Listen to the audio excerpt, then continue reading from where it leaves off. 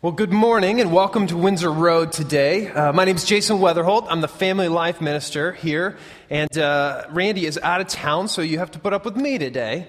But when we're in this series right now on the book of Mark, and if you've been with us for a while, then hopefully this series has been challenging for you. We're mirroring it over in the teen service as well, so that families can go home and talk about what they're learning at the same time. If this is your first week here with us, then welcome, and we hope that today will be as challenging for you as the series has been for us along the way. And when Randy asked me to speak today, and I saw that the topic was humility, I wasn't quite sure what was going on. In fact, I thought a little bit, and I realized this is probably like the second or third time Randy has asked me to speak on some humility-related topic. So I'm not sure what he's trying to say, but I'm a little offended in any case. So humility, right? Probably one of the few things that all of us here think we're better at than we actually are. If you think about this, there's kind of like a public side to it and a private side to it, right? Here's a great example. Next week, we're going to have a Super Bowl, correct? And probably, if it follows past traditions, at some point during the game, one player on either team will do something spectacular, right? And either it will win the game at the end of it, or it will turn the tide of the game and change the direction of things or whatever.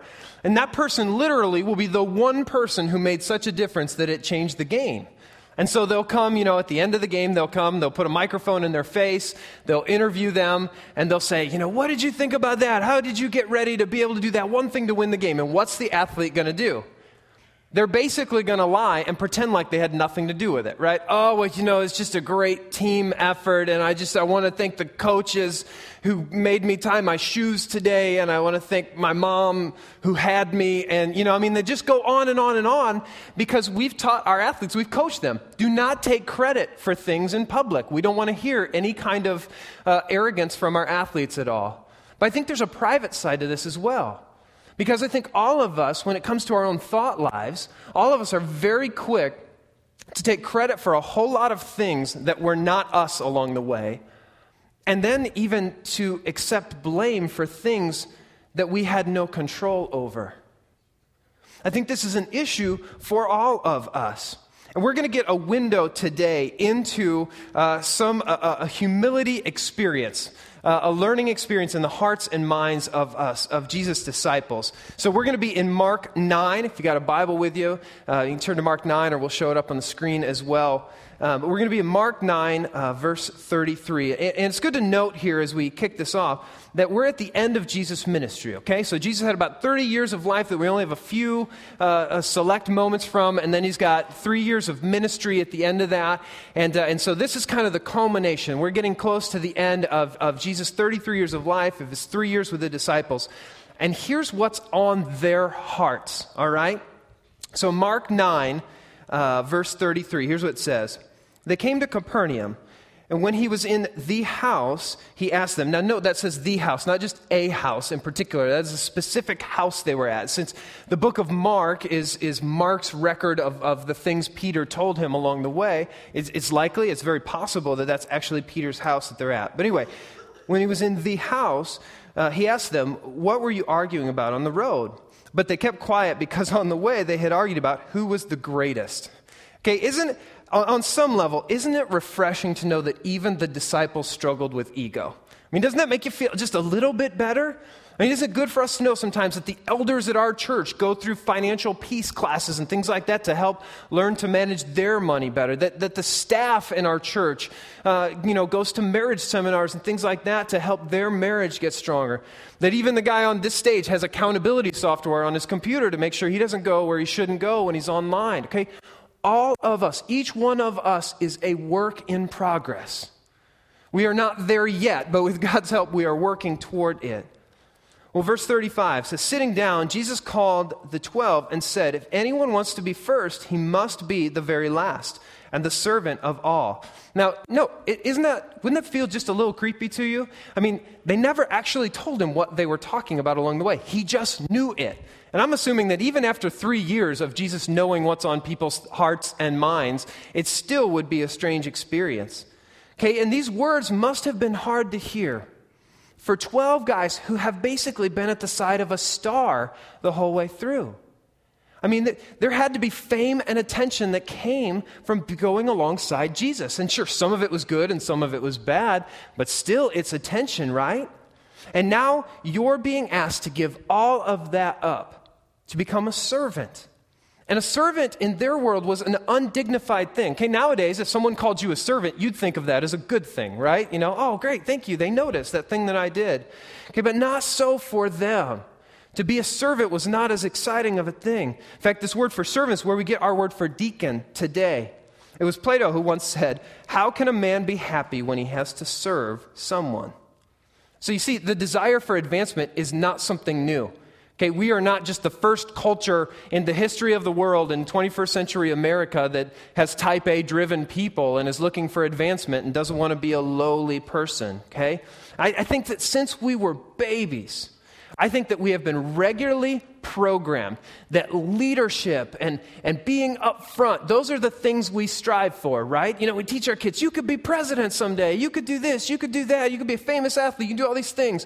I think that sometimes we program our kids to look for all these leadership opportunities. In some ways, we teach them that service is just the thing you have to do along the way to get to where you want to be. The service isn't the goal. I mean, think about how we create org charts in our workplaces, right? You know, I don't know about you. If you sit an org chart in front of me, what's the first thing I'm going to do? I'm going to look at the top of it, right? I want to see who the most important one is on it and then how it works down from there. I mean, that's the way we have structured our thinking.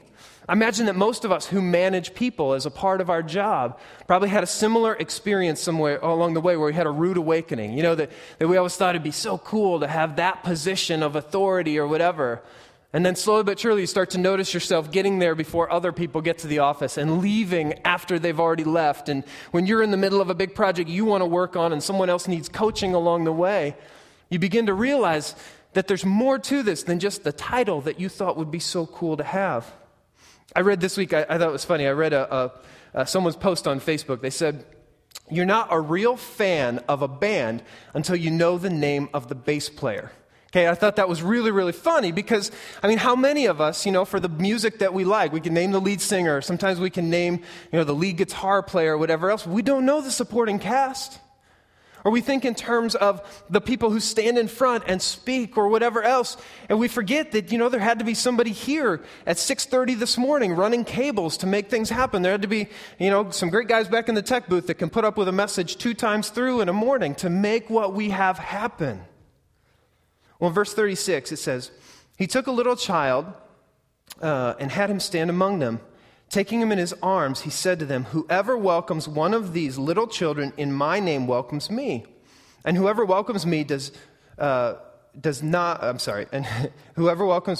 welcome me, but the one who sent me.'" And this, I mean, these verses, as you can clearly see, these are our biblical defense on the Family Life team of why we ask for more budget money every single year, you know, because Jesus said it was important, right? That's what we say. No, I'm just kidding. Children in their culture had no rights. The children of the culture had no status, okay? They're not prized like children are today. There were no baby on board stickers on the side of a chariot or anything else, okay? In a society like theirs with such a high infant mortality rate, children were not as prized as they are today. Here, Jesus isn't saying in this section, become like a child. He's saying, care and love those that no one else cares about like children. If you want to be great, take care of those who cannot fight for themselves. The homeless, the fatherless, the down and out, the unborn. Any of those who cannot fight for themselves, you need to stand up for. And here's what happens next. So Jesus is going to go and he's going to teach some more. And then they're going to make a pretty big journey. They're up in Capernaum. They're going to go all the way down to Judea. It's a long journey, so they would have had plenty of time on the road to talk and dialogue more. Jesus is going to have the Pharisees come and Jesus is going to have the leaders come and test him about divorce, what Randy talked about a couple weeks ago. Then this rich young man is going to come to Jesus and ask what he needs to do to get heaven. And he's going to say, sell everything and give it to the poor. And the disciples are going to say, what about us? You know, we've left everything behind. And then Jesus predicts his death. Now you might ask, why is all that important? Because I think this is going to be really important to set up the next thing that happens. So you had the disciples getting told, hey, it's about being a servant. It's not about the things you think are important. All of these other events happen. Okay, and at the end of all of this, two of Jesus' disciples, James and John, come back to him because they have something on their mind. Okay, after all those events, they have an idea. It's so important they have to seek Jesus out. And if you flip over to Mark 10, just the next chapter, Mark 10, verse 35, here's what James and John say. Then James and John, the sons of Zebedee, came to him. Teacher, they said, we want you to do for us whatever we ask. Now, imagine if one of your children came to you and said something like that, right? It's like, I have no idea. Okay, so Jesus said, well, what do you want me to do for you, he asked. They replied, let one of us sit at your right and the other at your left in your glory. Are you picturing this? These are Jesus' disciples. These are two of his closest friends who have been with him for 3 years of ministry, good times and bad times, who have seen him perform miracles, have heard incredible teaching along the way. You remember Solomon in the Old Testament? God goes to Solomon and says, I'm going to grant one request. What do you want? Solomon doesn't ask for money. He doesn't ask for a long life. He asks for wisdom. And because he asked for such a good, humble thing, God gives him all the other stuff as well. Well, this is James and John, one request. They got one opportunity to go to Jesus and say, please give us one thing. And what they want is a promotion. They want to sit in a cool seat. And I think it's actually a great window into how much Jesus was misunderstood along the way. See, if you spend some time in the Old Testament, you will see there's a promised one coming. Over and over again in the Old Testament, we get these prophecies and these messages about one that is coming, the Messiah.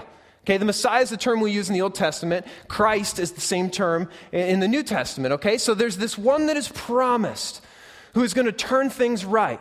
This one who God is going to send and is going to change everything, and is going to establish a kingdom and all that. And by the first century, God's people had a pretty good idea what they thought that was going to look like. They had this idea of, this kind of like war hero type person, right? Who would come in and would throw off anyone that oppressed them. So at the time, it's the Romans. So it would cast off the Roman oppression, would set up a kingdom. And they were so excited because, of course, those who were righteous and devout, they're going to get special places in that kingdom, correct? It's going to be good for them. So here are the disciples knowing it's already going to be good for them, but they just want to make sure they get the extra special good places in this. All right? And these are the guys who have been with him all throughout. So James and John basically just want to call dibs. Okay, they're kind of like four college guys who leave Steak and Shake. And the second they hit the door, what's the first thing that three of them, what's the first thing three college guys would say when they hit the door of Steak and Shake walking out to the parking lot? Shotgun, right? Exactly, because you want the position in the front seat. I can understand that as someone, who is not small. I totally resonate with that. But here's the problem.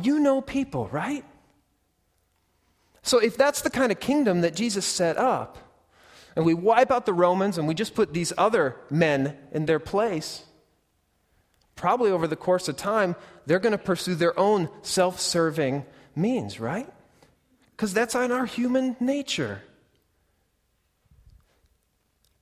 I read this week the quote, if we don't humble ourselves, nothing changes except the names of the rulers. Isn't that true? If we don't humble ourselves, nothing changes except the names of those who are in charge along the way. An earthly kingdom, we know, is not what Jesus had in mind. All that talk about the Messiah and coming and everything else was about this kingdom in heaven that he was going to establish. The Christ, the Messiah.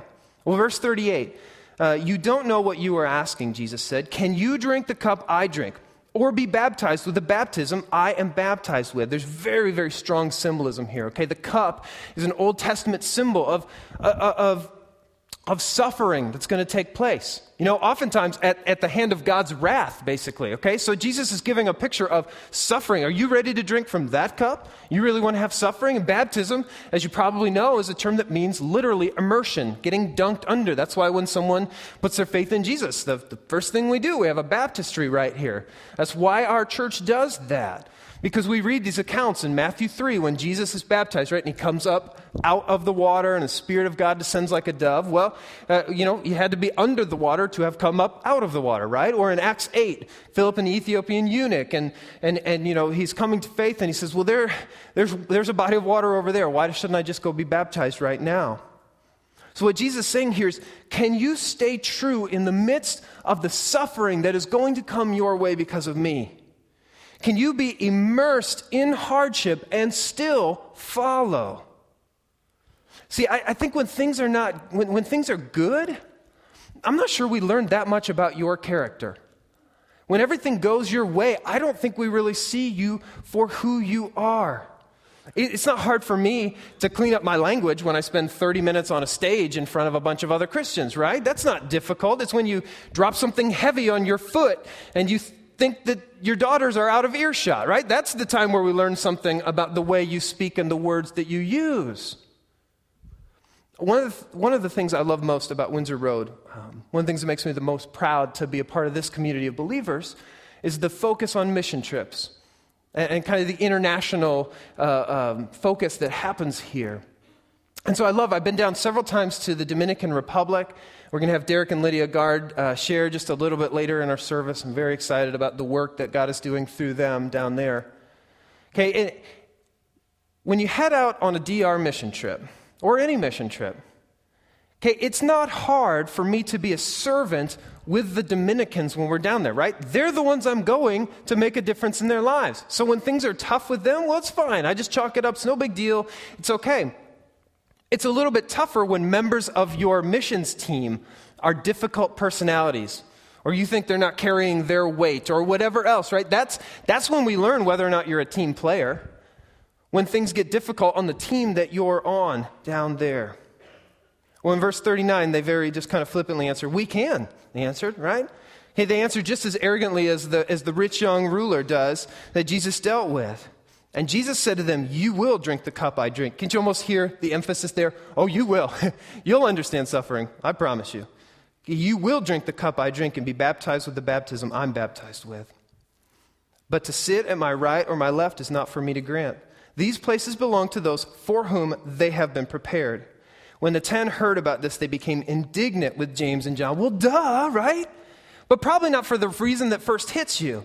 I doubt that the 10 thought that this was just an audacious request, that James and John were so far out in left field, they just can't imagine them making this kind of request. My assumption is they're upset about this because they didn't ask first. You know, James and John are the two that got to call shotgun on being, the right and left of Jesus. And these guys are like, I can't believe I didn't think of that.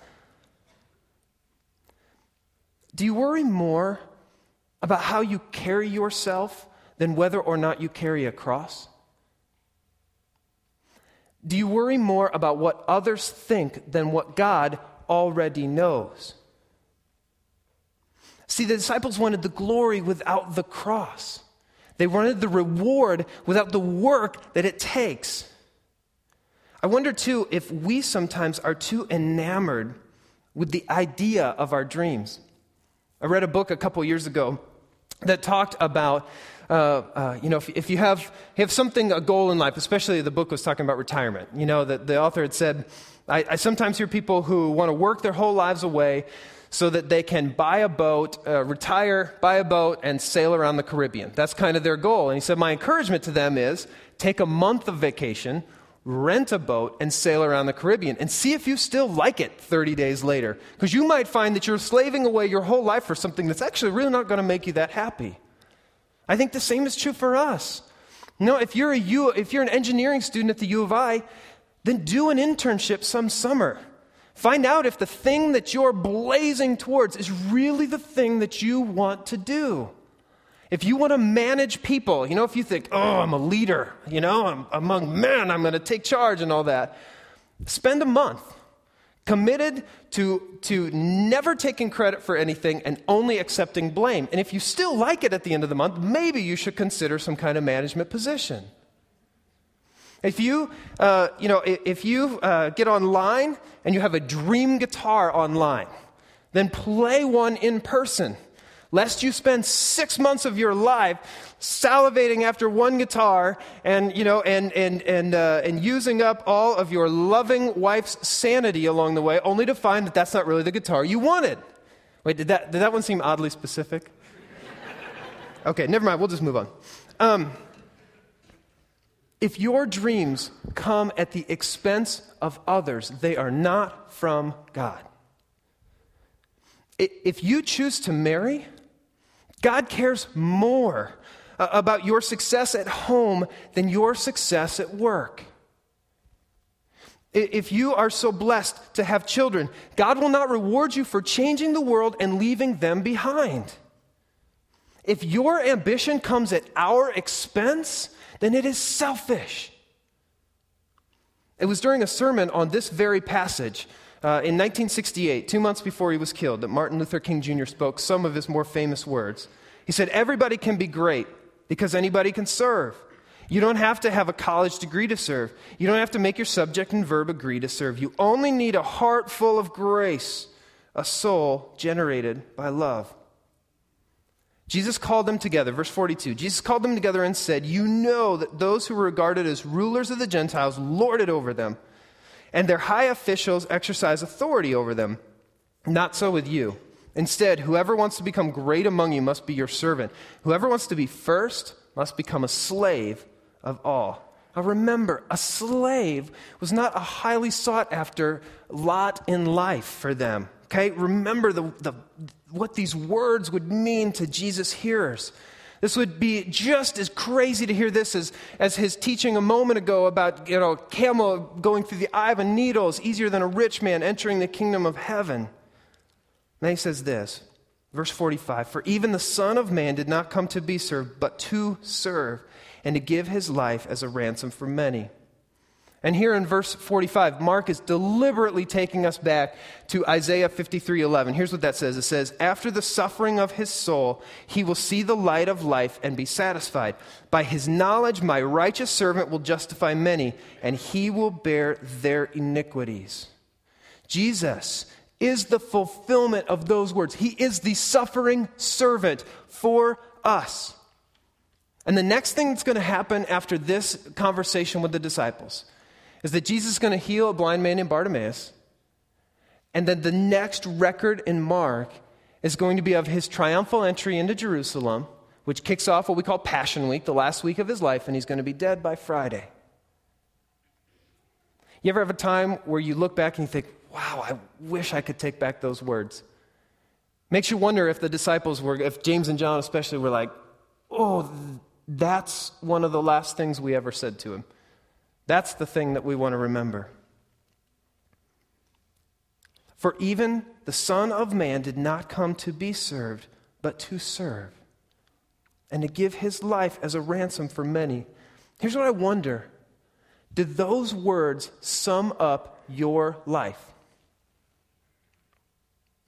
If you died today, would we etch those onto your tombstone? Would those so encompass who you are that is exactly what we would think of? What do you want to be remembered for? See, the concept here is not difficult. Only consistently implementing it in your life is. Jesus came to serve. In fact, he was so focused on serving that ultimately it took him to a cross on our behalf. What does your life look like in comparison to that?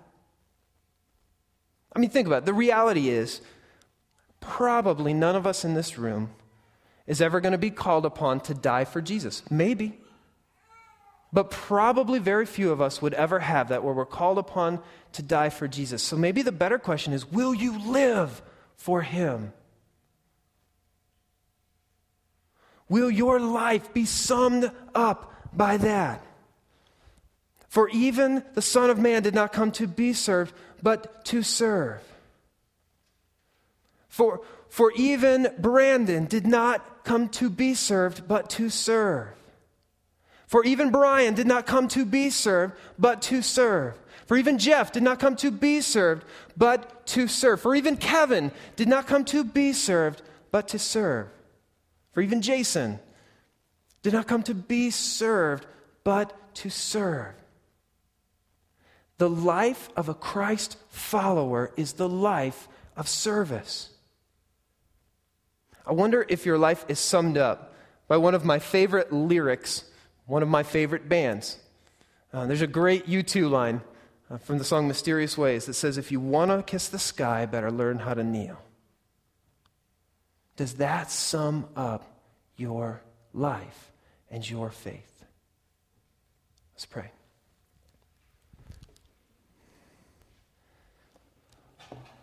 God, we want to serve you. We want to show your love to this world. God, sometimes it's difficult with all the things that distract us, all the things that just clamor for our attention on a regular basis. God, help to mold us into the image of your Son. Help us to kneel at the foot of the cross, casting everything else by the side, so that we come not to be served, but to serve you and this world. Thank you, God. In Jesus' name.